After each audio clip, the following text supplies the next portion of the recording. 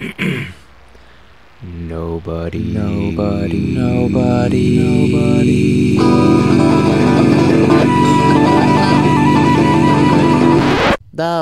reads short stories. Hi everyone, I am Jeremy. And I'm Megan. And you're watching Nobody Reads Short Stories, where we read the short stories for you so you don't have to. Yes, so you can find all of our previous episodes on our website, nobodyreadsshortstories.com. And tonight's episode is episode 8 of season 3. And this name sounds really familiar. It's Megan Morrison. Megan, I think that might be you. Is this your short story? This is my short story. Oh, and it's called Inside Out, a love story. That's right, here we go. Inside Out, a love story by Megan Morrison. Prologue, Mom. Tell me goodbye before you go, Billy, Tabitha's mother, says from the hospital bed as Tabitha walks toward the door. Tabitha rolls her eyes. She's 21 years old, and she never wants to act more like a brat than when she is around her mother. I've already told you goodbye 3 times, Tabitha says. I'm going now. Tabitha's phone beeps, and she sneaks a check. When you come back and I'm dead, says Billy, smoothing down the bedsheet with her hand and piercing Tabitha with a coquettish glance. How are you going to feel? Tabitha knows the truth is not the right play here. Relieved, says Tabitha, practically guffawing. Oh, please, says Billy, exasperated, popping the pretense of flirtation. Your sense of humor is cancerous? Tabitha cuts her off, daring her mother to retort. Billy narrows her eyes into her signature deadly slits, and Tabitha holds her breath. A match has been struck, and the slightest movement will snuff it out before it has time to catch. Is today the day her mother comes back to life? Their dynamic has always been this. Billy solicits, Tabitha antagonizes, Billy suggests, Tabitha jabs, round after round until Tabitha's smartassery forces Billy to release a spectacular retaliation full of razor-sharp invectives and passionate linguistic diatribes. In the aftermath of such explosions, Billy sighs and her eyes cloud with regret. Tabitha, on the other hand, feels relieved, victorious at having brought out such a brilliantly destructive part of her mother.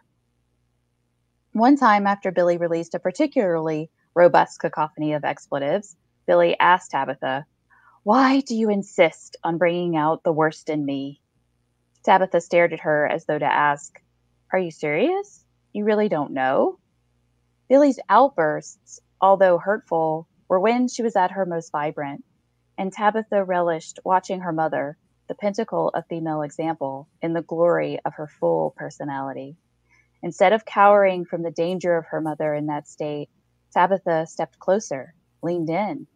She wanted to soak up as much of Billy as possible, so maybe, just maybe, she too could learn how to be so true to herself one day, whenever she found out who that person was. And so the back and forth, the push and pull, the antagonization between mother and daughter continued as it had for as long as Tabitha could remember. It was the script to which the two of them dressed Tabitha for school, did her homework, brushed her teeth at night. It was the script to which the two of them had processed the first diagnosis, decided which college Tabitha would attend, gone through the second and third rounds of chemotherapy. Their time together was a steady stream of Tabitha pushing Billy over her limit. But something shifted recently, and no matter how much Tabitha provoked, her mother never reached her catharsis, no longer had angry outbursts reticent with its authenticity. So Tabitha walked around in a perpetual state of tension and uncertainty.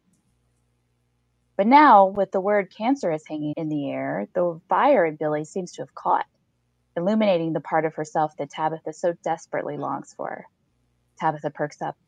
She closes her eyes, tilting her head toward the ceiling, exposing her neck, bracing herself for the verbal daggers, smiling with the anticipation of her wounds. But nothing happens. The room is quiet until Tabitha's phone beeps again. When Tabitha opens her eyes, Billy sighs into the hospital bed, exhausted, and Tabitha notices tears rolling down her mother's cheeks. She turns away, terrified. I'm sorry to disappoint you, daughter, Billy says, her voice thick, but you are not the cruel person you try desperately to make people think you are. Oh, yes, I am, thinks Tabitha.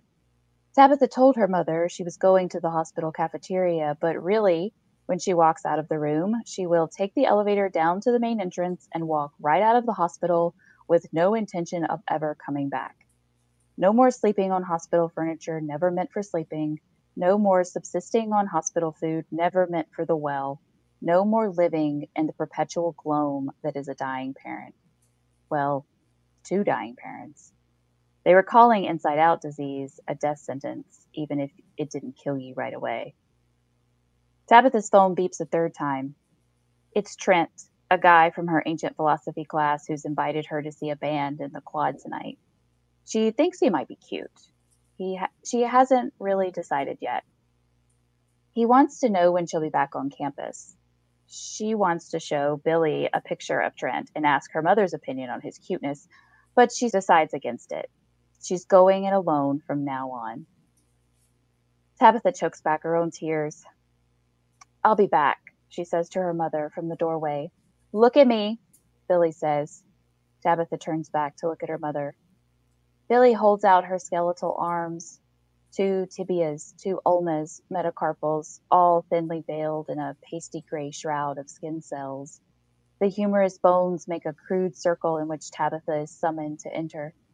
Tabitha must admit there is something comforting in the ugliness, so she lets her mother's decay surround her and poke her with its knobs. It holds her tight, so tight Tabitha feels constricted and bruised, but she relaxes into the tightness of her mother's hug, knowing this is where she will learn how to be a real person if she can just stay here forever. Don't get another soda, Billy says, pushing Tabitha away, her eyes once again dry. I've seen you drink 4 in the past 3 days. That's too much sugar. My body can handle it, Tabitha says, right on script. Billy is flippant like a switchblade. That's what your father said about styrofoam. Tabitha's father is a subject that elicits the true Billy better than any other, but even Tabitha has boundaries, normally.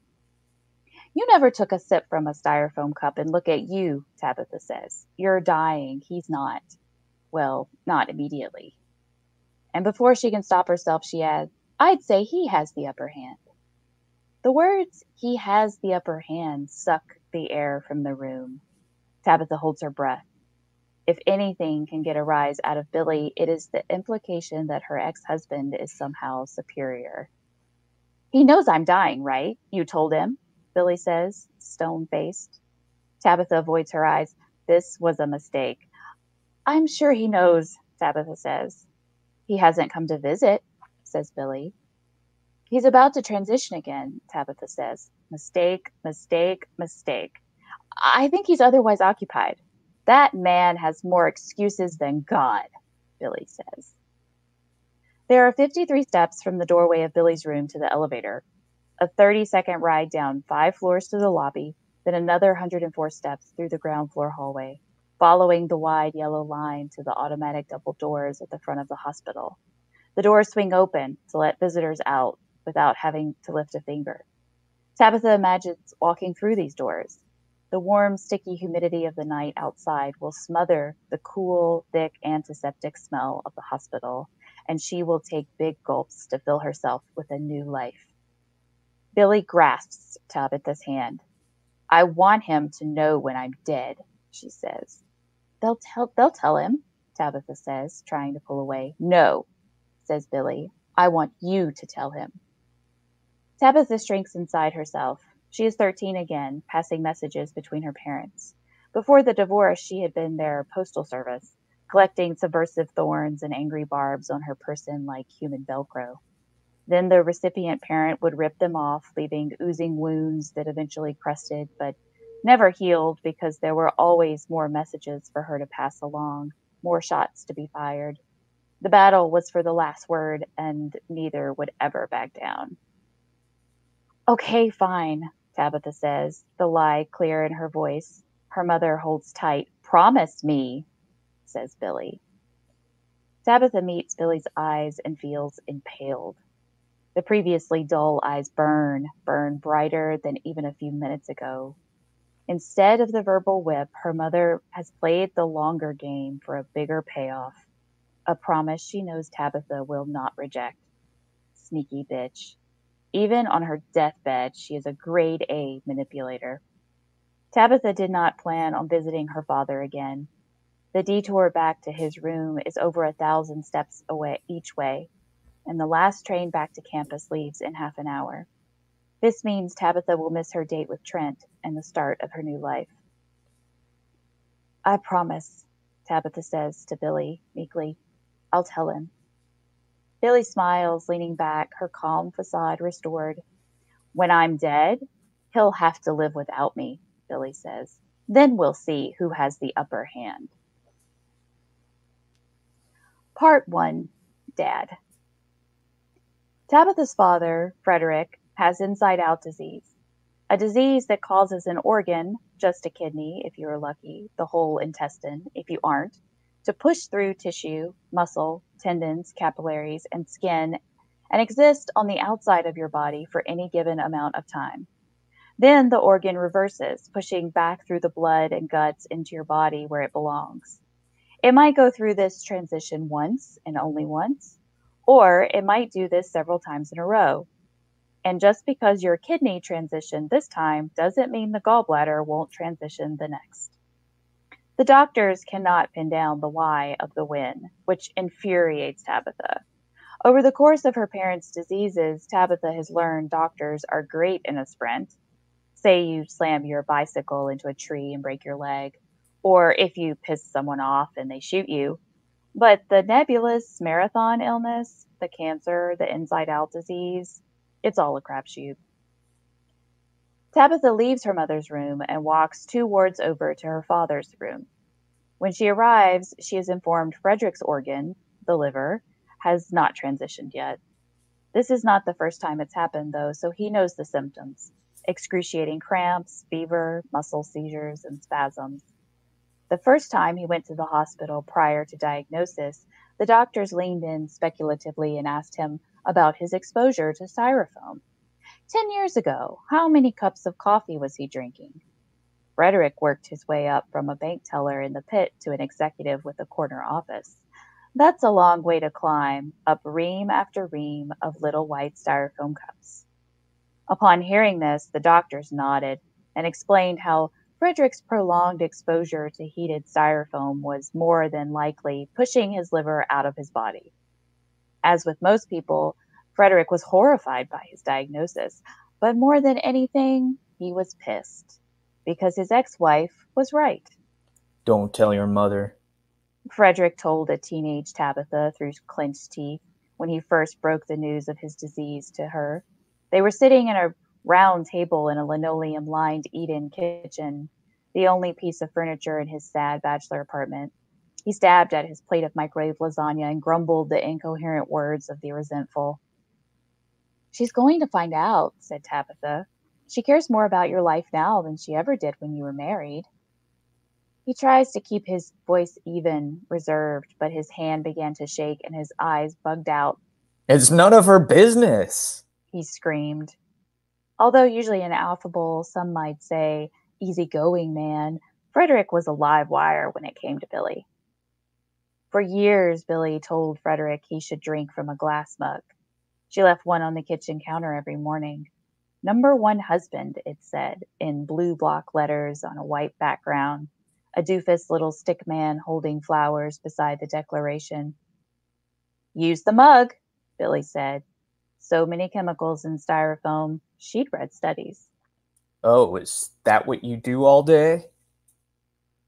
Frederick asked, straightening his tie and walking out the door with his briefcase, as Billy, in her robe, narrowed her eyes over her own steaming coffee mug, and Tabitha, from her spot at the breakfast nook, watched her mother file away the comment, a bullet to be fired later. When Tabitha walks into Frederick's hospital room, the doctor is examining him. Frederick, an attractive man whose handsomeness is sliding down his face and gathering under his chin, does his best to smile at his daughter. There she is. Frederick says. Is everything okay? Tabitha asks the doctor. We're going to run some tests. The doctor says. He tells Tabitha sometimes other organs that aren't transitioning fail during the process. We call that sympathy failure. The doctor says. Like sympathy pains? Tabitha asks. Yes. Tabitha frowns at this logic. But aren't sympathy pains fake? Yes. The doctor loops his stethoscope around his neck. But these organs that fail aren't faking it, persists Tabitha. They are reacting to the stress around them. Exactly. So sympathy failure is real? Tabitha asks. Yes. The doctor says. Doctors and their double talk. Tabitha feels the cells of her skin tingling like radiation welling from inside of her. She thinks of herself as radioactive, tattooed with a black and yellow emblem on her forehead, and then she thinks of spitting on the doctor and the horror that would flash on his face as he realized, too late, he is now marked with an accelerated time bomb of corporal decay. And as her skin calms, Tabitha smiles at the lingering thought of his comeuppance. When inside-out disease first came on the scene, there was absolute panic. No one knew what caused it or how it spread. Airborne? No, the infection rate wasn't rapid enough. Babies and children seem immune. Sexually transmitted? The zealots shrieked of a holy cleansing. Only people weren't dying, really. They were suffering. And it wasn't just a few people, it was everyone, whether you were infected or not. Those who had it suffered because they saw their insides on their outsides, which should be hidden, exposed in all its ooey gooey glory. Those who didn't have it suffered because they couldn't bear to see it on others. Everyone questioned their immortality. They were embarrassed and ashamed. Why do I have so many parts inside me? Am I only goop? How can my liver be so fat? Some became so distraught with the thought of getting inside-out disease, they drowned themselves in their clawfoot bathtubs. There were mass suicides of people throwing themselves off bridges into dry ravines. It was all so ugly and unsanitary. Behind closed doors, agnostics and believers alike whispered, maybe the zealots were onto something. It was the end of days. Then the scientists isolated the culprit, a binding chemical found in styrofoam. When heated, this chemical mutates into what they named the sleeper toxin. This toxin attaches itself to an organ tissue and tells the organ it is threatened by the cells surrounding it. The scientists still don't know why the immune system doesn't kick in. Some speculate the sleeper toxin suppresses it. Since the organ is unable to attack the perceived threat, the organ runs from the cells it thinks are dangerous by pushing itself out of the body. The doctors call this cowarding. These names are very patronizing, Tabitha points out to her father's doctor as he walks around Frederick's bedside, listening to his torso from different angles. What do you hear, Doc? Frederick asks, his voice tight. What's happening? Sympathy failure, cowarding. Tabitha lists off the names. What's the name of the enzyme that the other organs produce to push out the transitioning organ? The bully enzyme. The doctor listens closely to her father's heart. Nothing unusual here, Mr. Ellison.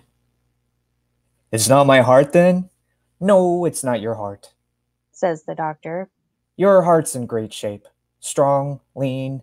I'd say you have the heart of a man half your age. Frederick beams with pride despite his pain. I like to stay fit, Frederick says. But I really feel it in my chest. Well, think it's just the liver, the doctor says. The bully enzyme, says Tabitha, stepping in front of the doctor, invading his personal space, also derogatory. It helps the organ transition, right? That's a misnomer. Bullies don't help, they hinder. If there was no bully enzyme, the organ wouldn't have the strength to transition. Says the doctor. Do you realize how much energy it takes to push an organ through a mass of tissue and muscle and bone? That's not a natural course for an organ to take. No shit. This bully enzyme is basically pure strength and pressure. The doctor says. Some enzyme, huh, kiddo? Frederick says through clenched teeth. Someone will eventually isolate an enzyme, The doctor continues. clone it, and sell it to athletes in lieu of steroids. Then we've got a real problem on our hands. Tabitha gathers spit in her mouth, but before she can do anything else, the doctor walks out of the room, and a young guy about Tabitha's age, wearing a red and white striped polo, walks into the room with a bucket of ice water and a sponge. He and the doctor do a little obnoxious handshake. It is obvious this guy works out. His polo is one size too small. He reminds Tabitha of the spoiled jocks she goes to college with. Attractive, smart, too privileged to be anything but chill. He smiles a friendly hello, and Tabitha frowns, wrinkling her nose like his smile was a giant fart. He doesn't flinch. Mr. E, you want me to ice you down? Says Buff Guy. Patients with inside-out disease tend to have higher body temperatures due to the extra energy expended during the transition. No, Scott, that's okay.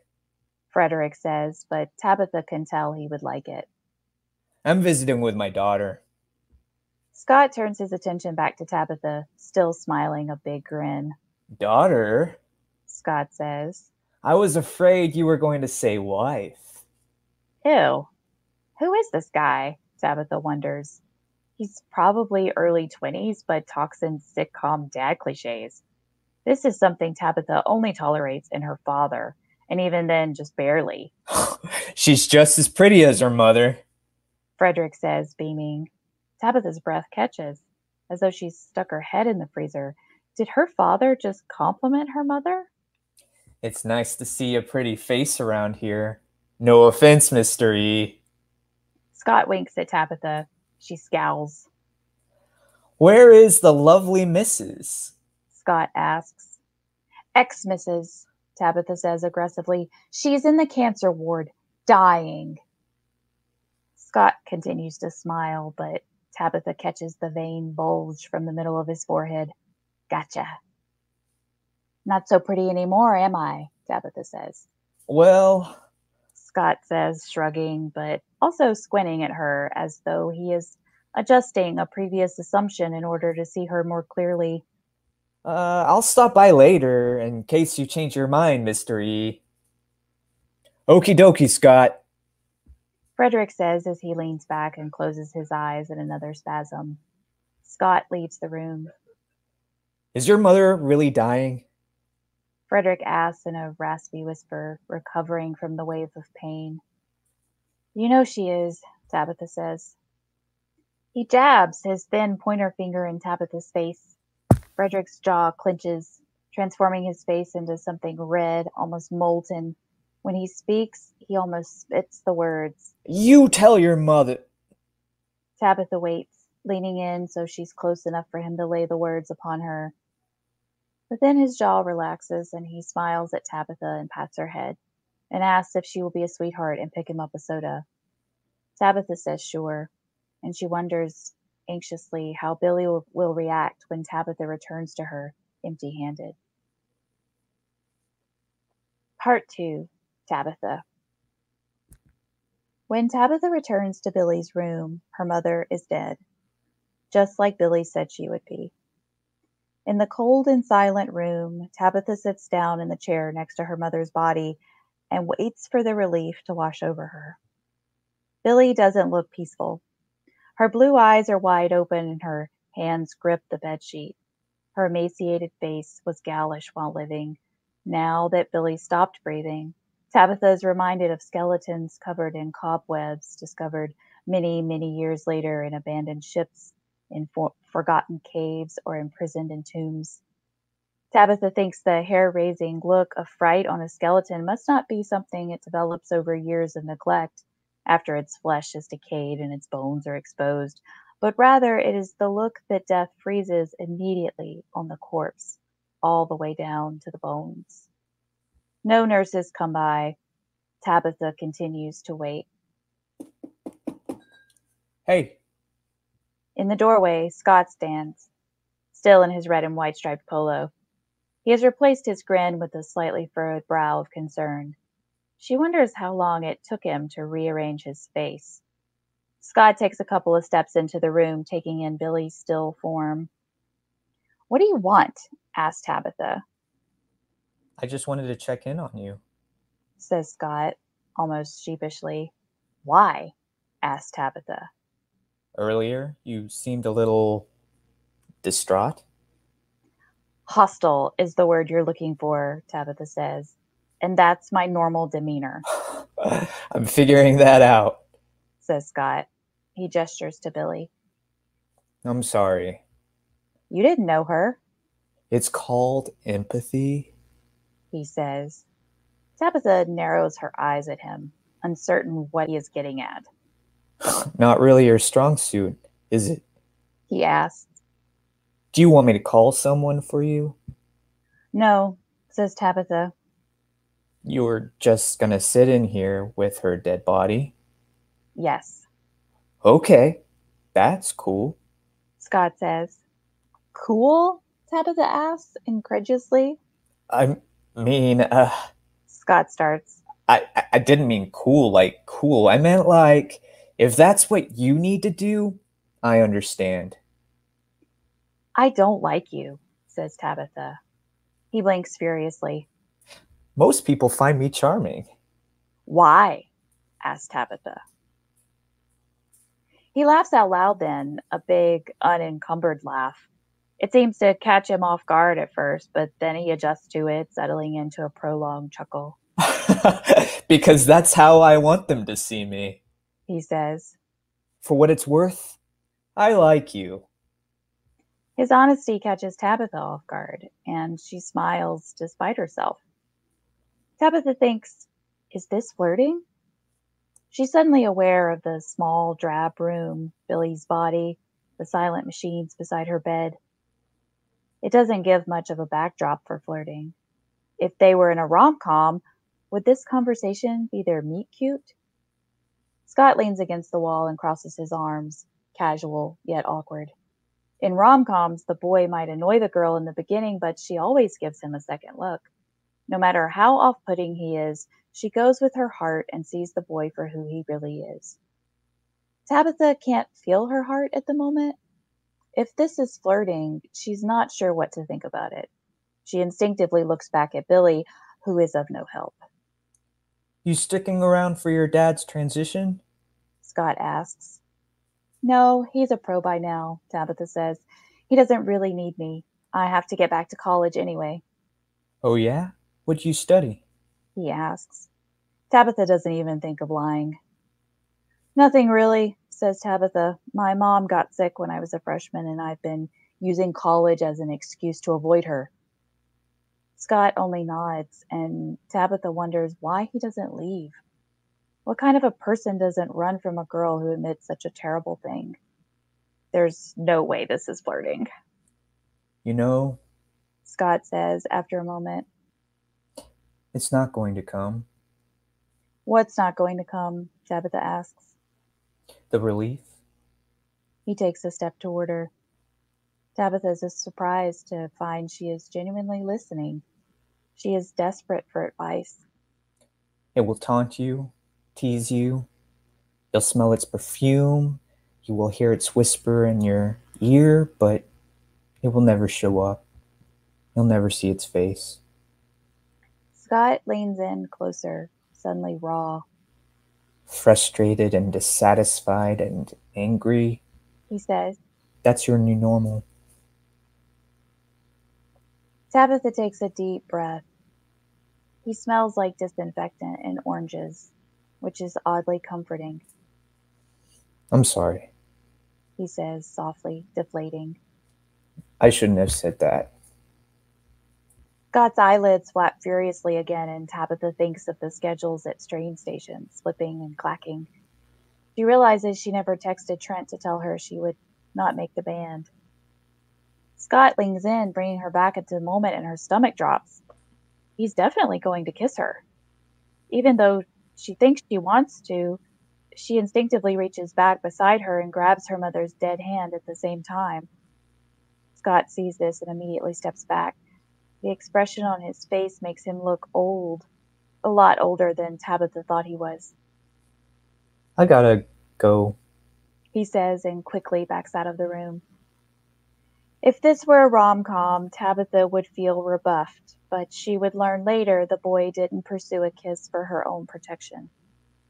Tabitha stares down at her mother's silent, ghoulish face. This is definitely not a rom-com.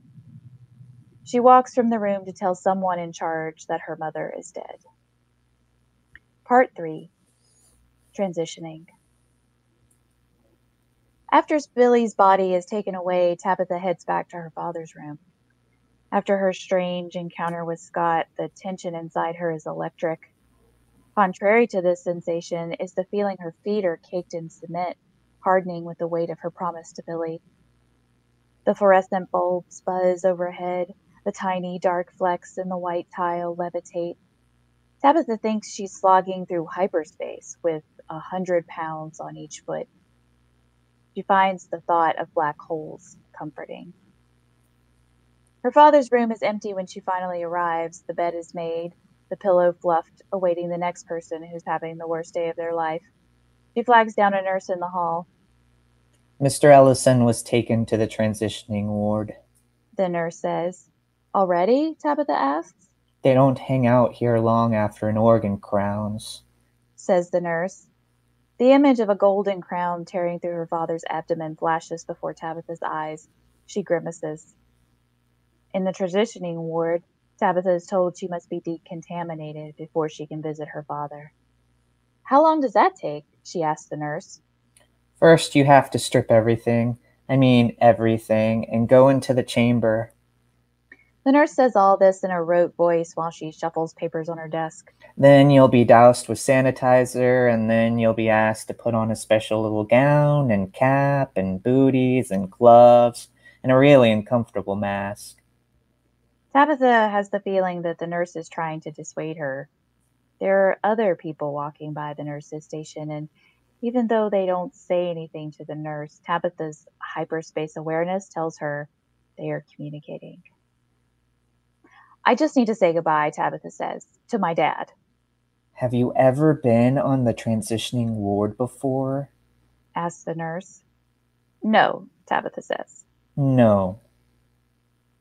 The nurse repeats. Because if you had, you'd understand that when you've got your guts hanging outside your body, it puts you in kind of a vulnerable position, you see? I understand, Tabitha says. Tabitha sighs, frowning. The red light of the telephone on the nurse's desk blinks. Tabitha wishes she knew Morse code. No, you don't. But you will. The nurse says, handing her a key and pointing her to a stand of lockers. You can leave all your belongings there. I can't take my purse in? You ever heard of organ snatching?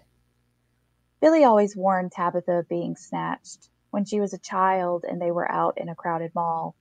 Stay close to me or someone will snatch you, Billy said, gripping Tabitha's hand and cutting her eyes suspiciously at the people milling about.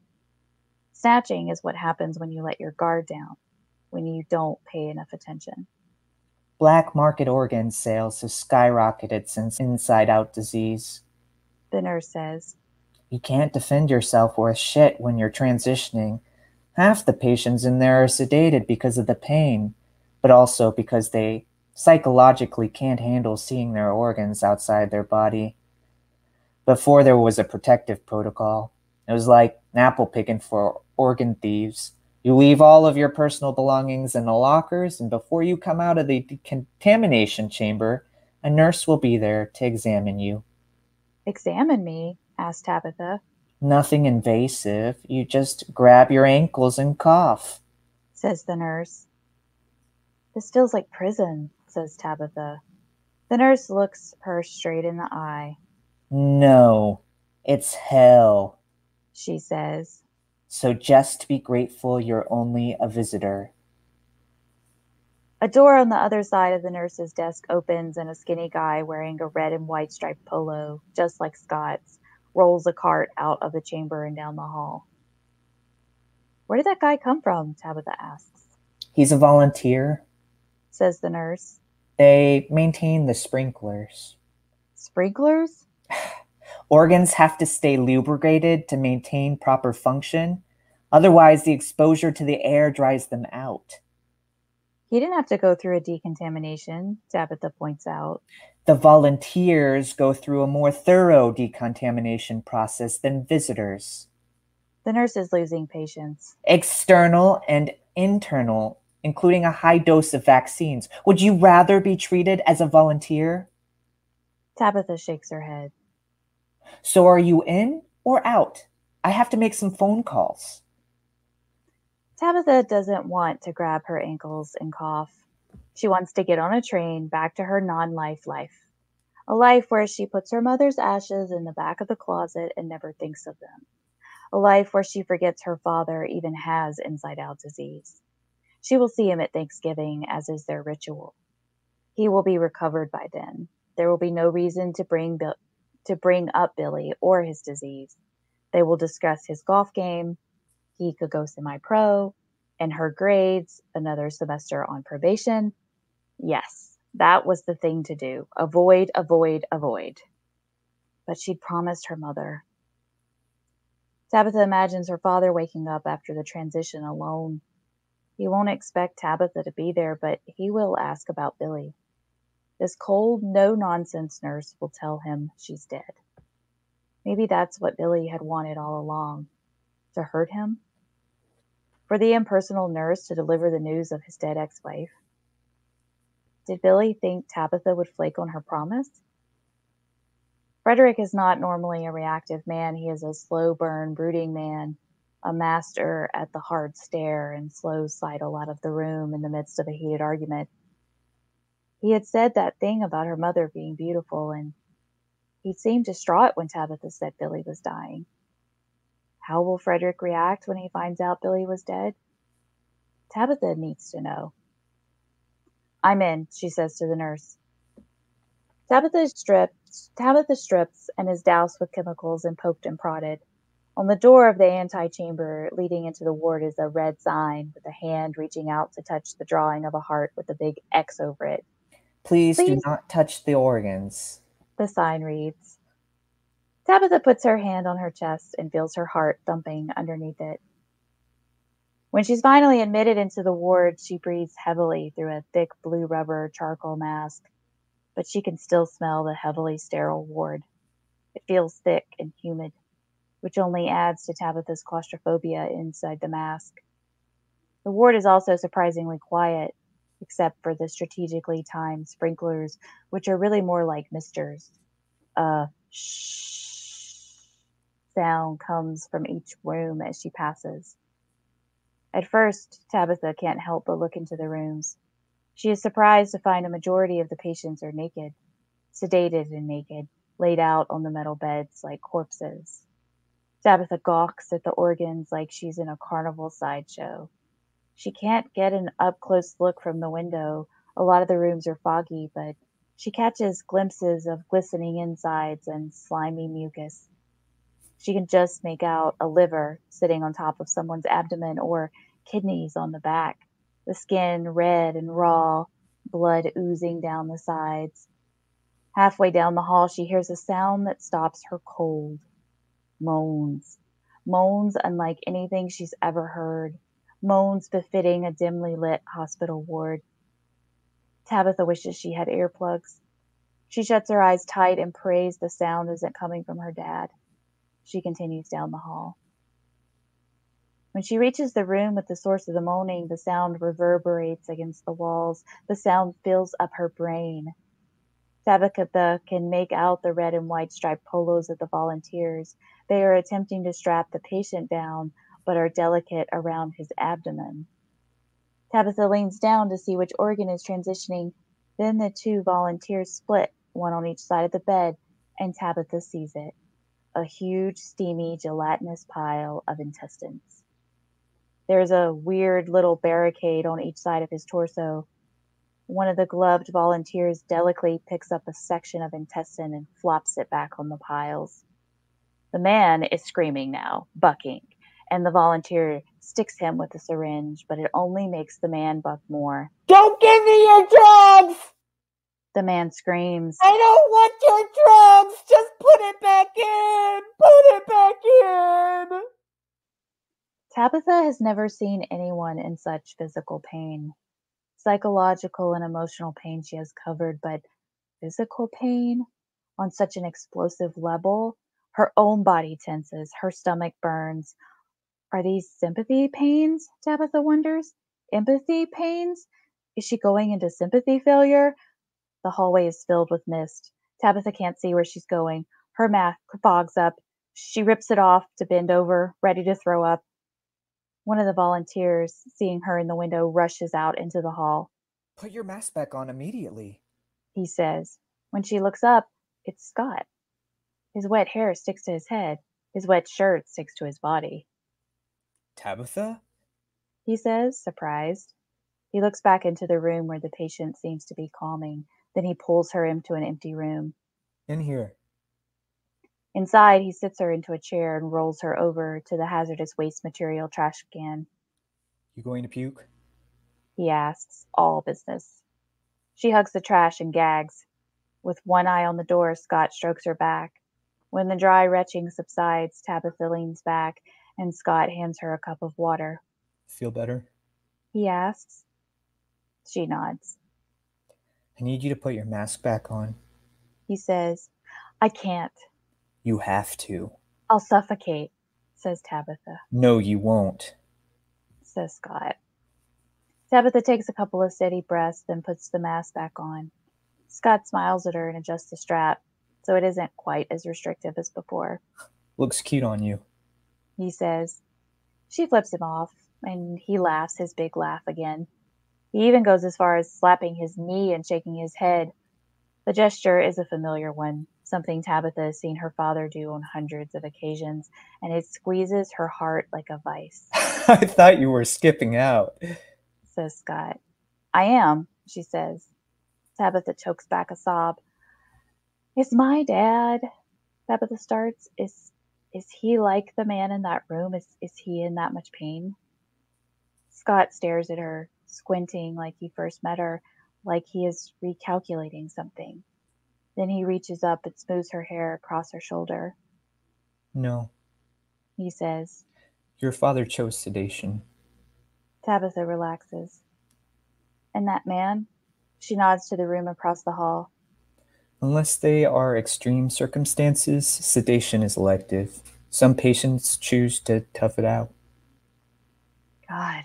Tabitha feels another wave of nausea. Why would anyone choose so much pain? Come on, says Scott. I'll take you to your dad. Scott leads her down the hall, past other rooms with sedated patients, their organs resting on their bellies. Tabitha stops before one room that is dry. No misters.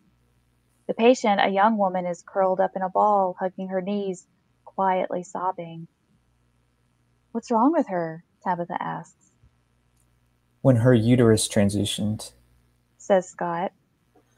The doctor discovered a malignant tumor, so they had to remove it. The doctors in here do that? Asked Tabitha. Remove organs? They are trained in case it's necessary, he says, pulling her down the hallway. At her father's door, Tabitha doesn't hesitate to go in. Frederick's hooded eyes pop open. Tabitha, my jewel. His fingers twitch. You were gone. Here I am, Tabitha says, taking his hand. My liver's being bullied, he says, cracking a smile. I heard, she says. He looks so much paler and worn than when she saw him before. I feel different this time, he says, his brow furrowed. He tightens his hold on Tabitha's hand. He takes a deep breath. Your mother? Her father's face is red, flushed, full of pain, but still expectant, vulnerable, and the truth of it slices through Tabitha, hopeful. Damn you, Billy. She's dead, says Tabitha. Frederick closes his eyes. Then he is sobbing, a quiet, painful, and excruciating sob. Snot flows from his nose, tears flow from his eyes, blood flows from his chest. Billy. Frederick whispers. The word tears Tabitha in two. Billy. Grabs a handful of Tabitha's gown and pulls her down upon him, covering her in his snot and tears and blood. And then he is out, cold, his face weighted with a raw sadness she's never seen before, especially not on Frederick's face. Tabitha listens to the beep, beep, beep of the monitor by his bed, grows slightly faster, then becomes steady but still elevated. Beep, beep, beep, beep, beep. She glances down to see bubbles of gelatinous fat oozing out of the hole where the organ is pushing through. Ah! Tabitha jerks back. The misters come on, shh, covering everything in a fine, wet mist and fogging up the room. A thought comes to Tabitha through the haze, something ludicrous and incomprehensible, but if true, would explain so much. The door opens and Scott pokes his head back in. Time to go. He says, "My parents." "I think they were in love," says Tabitha. Scott comes all the way into the room. Oh, yeah? He says, "But they were so mean to each other."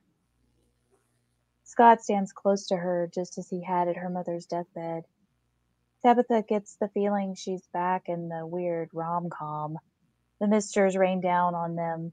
Scott holds one of the organ dams up to shield her. Love isn't always logical. He says. Scott breathes in and Tabitha can feel the movement of the thick air. Then she leans up and she kisses him.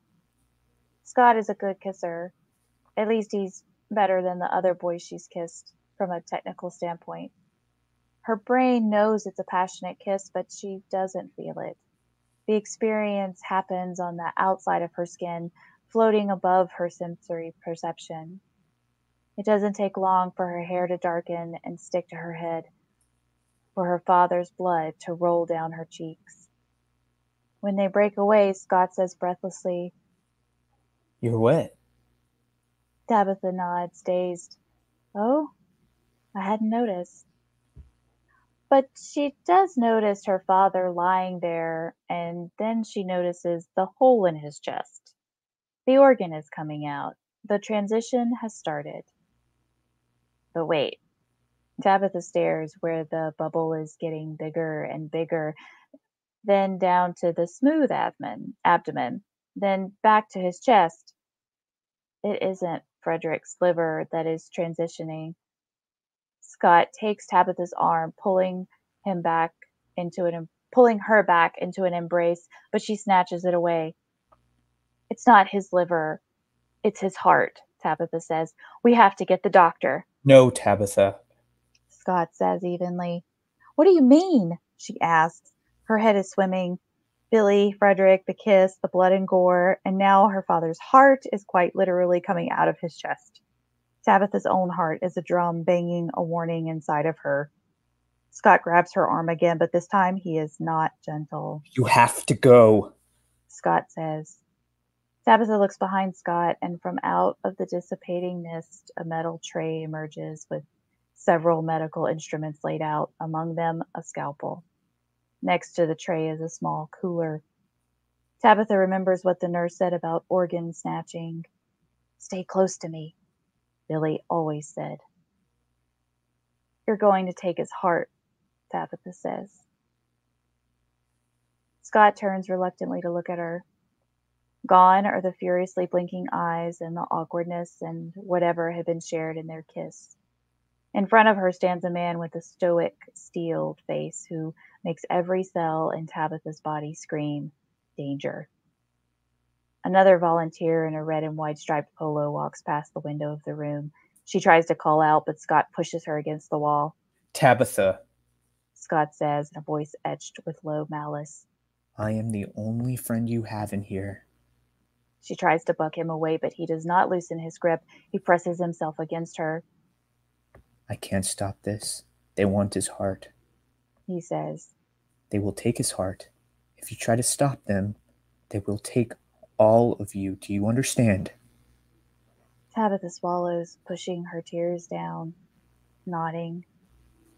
A man with buzzed hair and piercing green eyes in the same red and white polo opens the door to Frederick's room. How are we doing? He asks.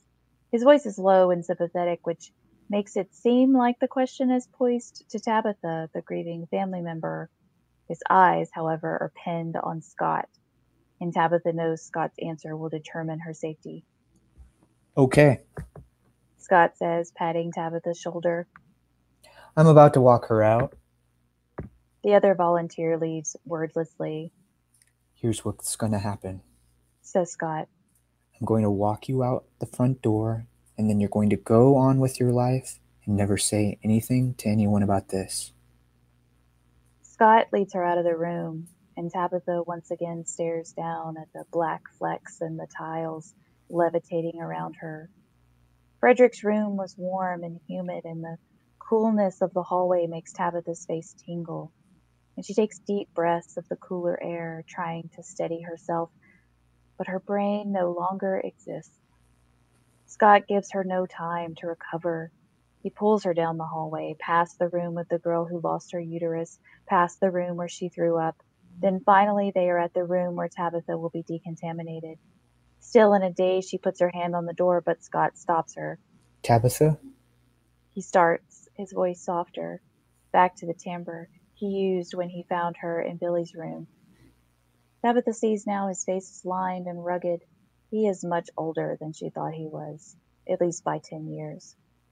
His eyes are blinking furiously, and Tabitha knows his softness is genuine, or at least what passes for genuine in a man like Scott. Tabitha can still feel the pressure of his tongue in her mouth. I just want to say... Before he can continue, another volunteer comes down the hallway, and Scott reaches behind her to open the door, push her through, and quickly close it again. There are 15 steps to walk through the chamber, and another dozen to change back into her regular clothes. The nurse's desk is empty when Tabitha comes out of the transitioning ward. It takes 25 steps to get to the elevator. Tabitha spots a hazy, distorted reflection of herself in its wall. She realizes she's still wearing her mask and rips it off. On the ground floor, sound returns. People hustle and bustle through the hallway. Pages come over the PA. Someone yells, someone cries. Various machines whirl and beep. Tabitha looks frantically for a trash can and plunges the mask inside, as though discarding the mask can discard the last 24 hours of her life. Above the trash can, a TV plays a news segment about another group of people who've sacrificed themselves in the name of inside-out disease. The deaths were en masse. It was just all too ugly, they said in the note they left behind. Tabitha thinks about getting on the train, about the feel of the ticket in her hand, about the din of the station, and she thinks about how she wants to sit on a seat facing the opposite direction the train is moving, so that she can say inertia is pulling her away and not her own decisions. Tabitha follows the wide yellow line to the main hospital entrance and stops in front of the large double doors which open and close as people scurry in and out and around her, pushing her outside, then back in, then outside again, and she lets herself float, unable to make the transition. The end. Woo! Yay! Megan, you did that! Yay! Good job, Jeremy. I enjoyed your voices. Thank you very much. It's more fun to do it when nobody has to look at my face. Yeah. You mentioned that earlier about how, like, you enjoyed acting without eyes on you. It's so stupid. Yeah, that's one of the things that that's one of the reasons why I never wanted to be like a film actor, is that you get recorded. Yeah. Kerry Russell talked about that in the new Star Wars movie. She talked about, she's a Mandalorian, I think. Uh-huh. And she has to wear a mask, so nobody sees her face. And she was talking in an interview about how like freeing that was That's to cool. act in a mask. Yeah, I mean, one of the reasons why I like writing is because you can act in your characters, and then you have that, Yeah, that's an interesting point. I like that. Yeah. So Megan, we are going to do this differently. So Megan will not be jumping in a cranky talk.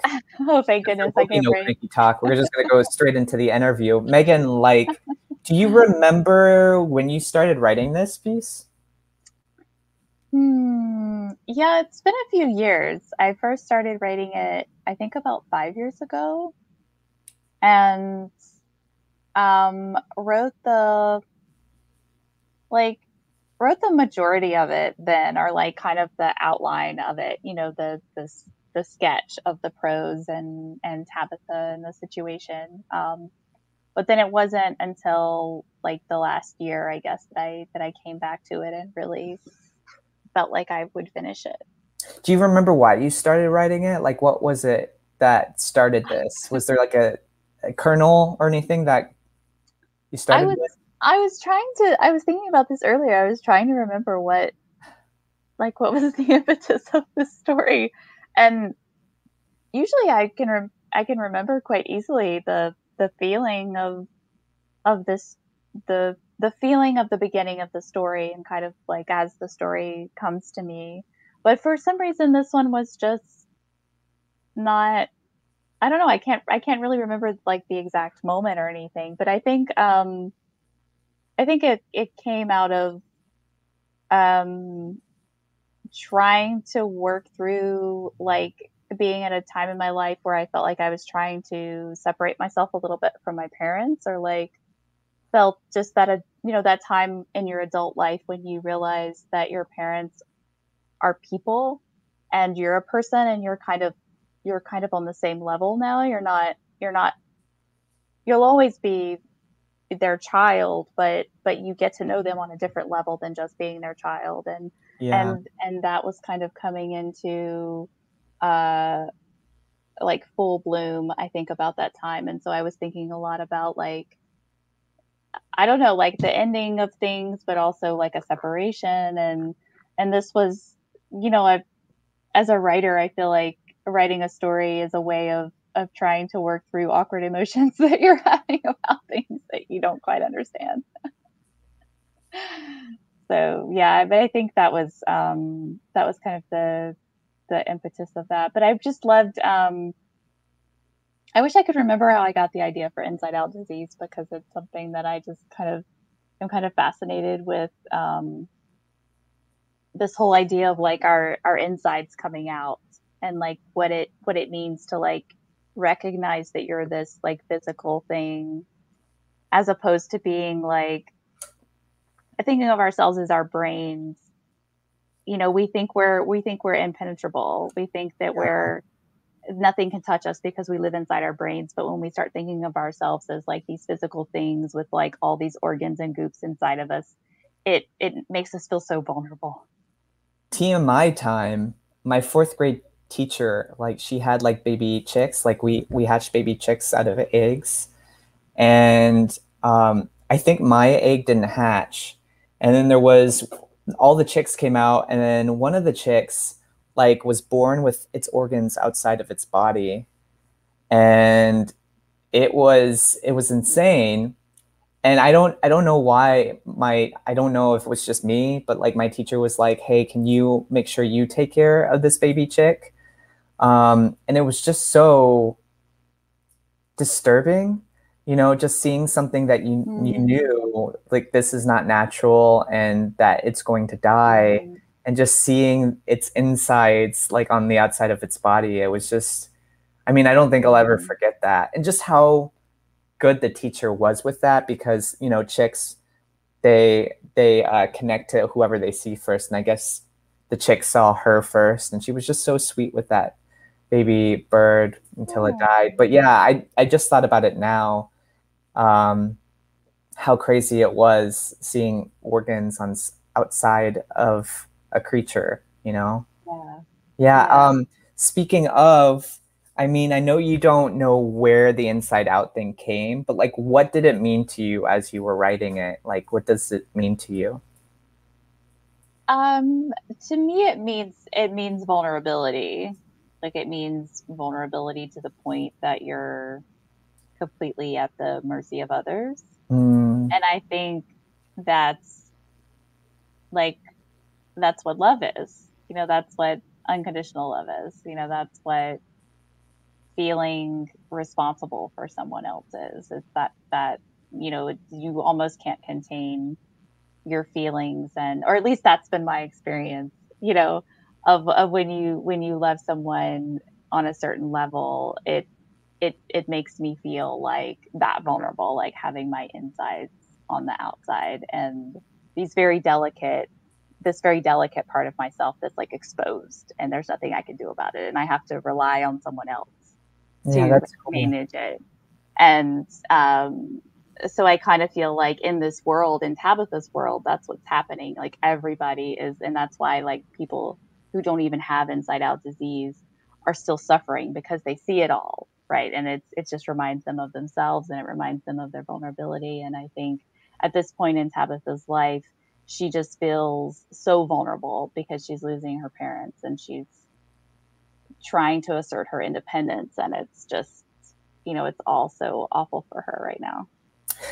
Some people might be wondering about the ending, Megan. So, what does the ending with Tabitha mean to you?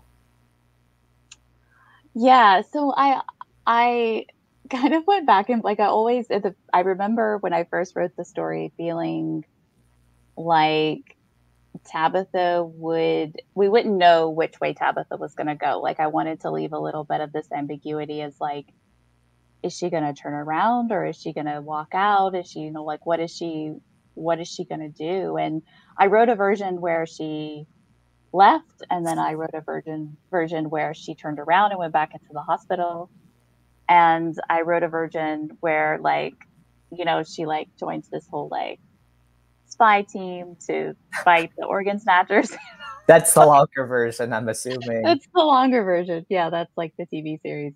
But those were never satisfying because I kind of I felt like Tabitha needed to be trapped in this nebulous space for a while. She kind of comes at the beginning of the story. She's we meet her in a dynamic with her mother that she's always had. It's like the lane that she's always been in.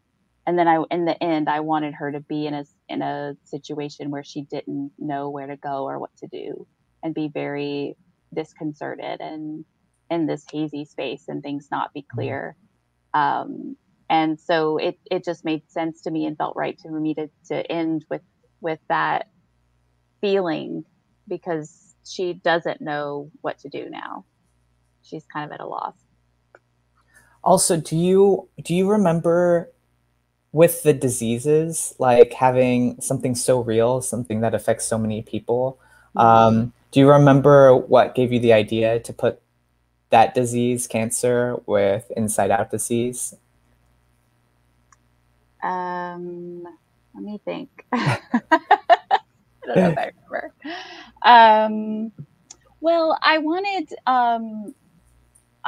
the interaction with Tabitha and her mother to be grounded in something real, and Mm, something that people could know, people would know, that they would recognize, and it would be of their own world, and they would say, okay, this is real life. This is a real relationship with real problems and a real goodbye.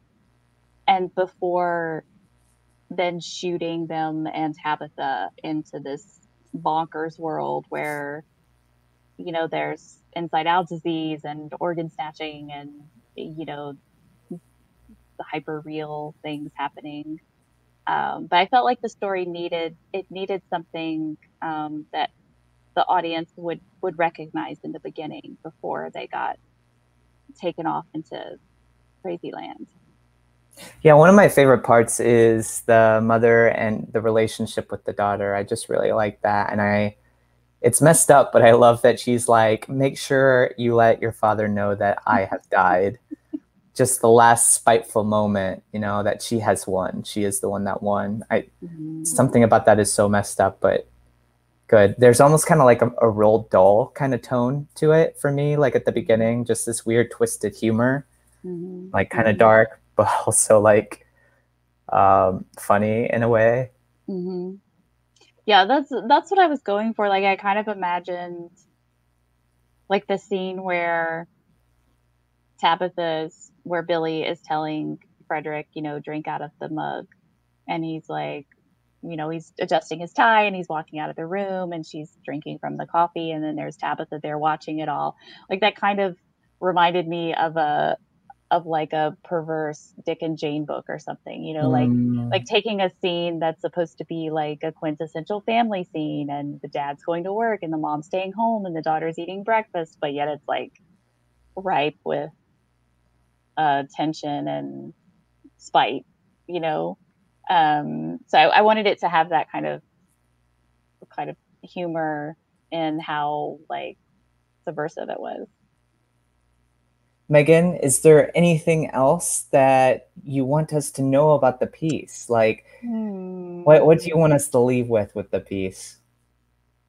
I don't know. I guess just thank you for letting me share it. I mean, it has been a labor of love and has been an interesting journey. Like this story has been different than other stories that I've written, and it's been more it's kind of been a stretch for me because I was working with a different structure and doing something a little bit different with Tabitha, and going from being grounded in something and then moving into something that's less grounded and less, more like weird.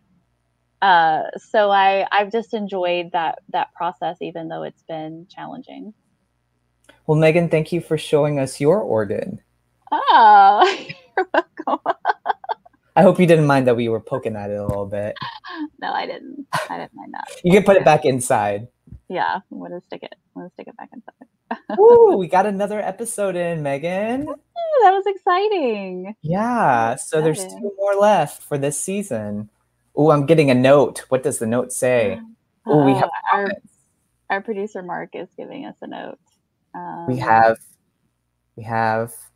Oh, I didn't even see these happening. Oh, hello there. We have JC. Oh, JC. JC. We love her. She was one of our authors for this season. You all have to definitely check out her piece if you are into erotica. Yes, absolutely. JC's Look amazing. at her smile. She says, "Whoop whoop, awesome story," and then she's. I love how supportive she is. Like she's Sure so supportive is. of other authors, which I really. Oh, that's so cool! Wow, that's so neat. And then Maureen, who is also super supportive. She's in every episode. She says, "Wow, intriguing story, Megan. Interesting take on dealing with medical issues of parents, family, and being faced with everything at the same time. The concept of inside-out disease is so interesting." Oh, thank you, Maureen. And then your godfather says, "A bit disconcerting, though, as I was drinking out of a Whataburger styrofoam cup." I bet he put that aside for a hot second. Maybe he looked it up on Health Med or whatever it's called, just to make sure it was like a make-believe disease. Yeah. Well, hopefully the beverage in his Whataburger cup is cold and not hot. That's cool. I didn't even know we had comments. That's great. You got a lot of comments, Megan. Yay! I'm so glad Bruce was there tonight. Yeah. So everyone, thank you for tuning in. And we are also on the podcast platform. So if you saw us on YouTube and at any point you're just like on the go and you need something to listen to, you can find us on Spotify, you can find us on Stitcher, you can find us on Apple, you can find us on all the ones that matter. That's right. And it's so easy. You just download the app onto your phone, and then you can download any one of our stories and take us with you whenever you go. You can listen to us while you're cleaning, while you're riding in the car. I love to to listen to audiobooks while I'm doing the dishes because I don't like doing dishes. So You take get us with things done you. at the same time. Yeah, let Yeah. people know that we're here because we're free. We're free, and Mhm. we're just here for entertainment for you. And we're Yeah. also on Facebook and Instagram and Twitter. And if you use our Twitter, it is hashtag NRSS podcast. I zoned out for a second. Sorry, you all. And then Megan, you have a website. I do. It's meganamorrison.com. And if you sign up for notifications, you will get emails when I post something about any of the projects I'm working on. And Jeremy, you have a website. No. Yes, I do. I have a website. It's jeremyraystories.com. And every week I release a new micro story of 100 words or less. And if you subscribe, you'll get one of those delivered to your email every Tuesday. Yes. And Jeremy, don't you want to tell everybody about what happened on Friday? I don't want to say anything at all. So Jeremy, well, hello there, book. Oh my gosh, that's my name. I guess I wrote this. Let's see. Jeremy is holding up a copy of his latest novella. It's called Petrified Women by Jeremy Ray. And turn it around and let me show you. Let me read the log line. Ooh. Some pranks go too far. This one could be deadly. It's amazing. It's on Amazon. Please go and buy it and download it and read it, and you will not be disappointed. I'm so proud of Jeremy that he got this book. This is his third book, so he's really killing it with self-publishing right now. So make sure that you check out his book and all of his other books that he has available. And we got two more things to say. Speaking of writers doing awesome things, we have two more left. And by the two more, that means that we're going to need more writers that are super talented. And we're counting on you all to let us know who we need to have on the show. So if you have really good writers or writers you think might be really good, make sure you have them check out our website, nobodyreadshortstories.com.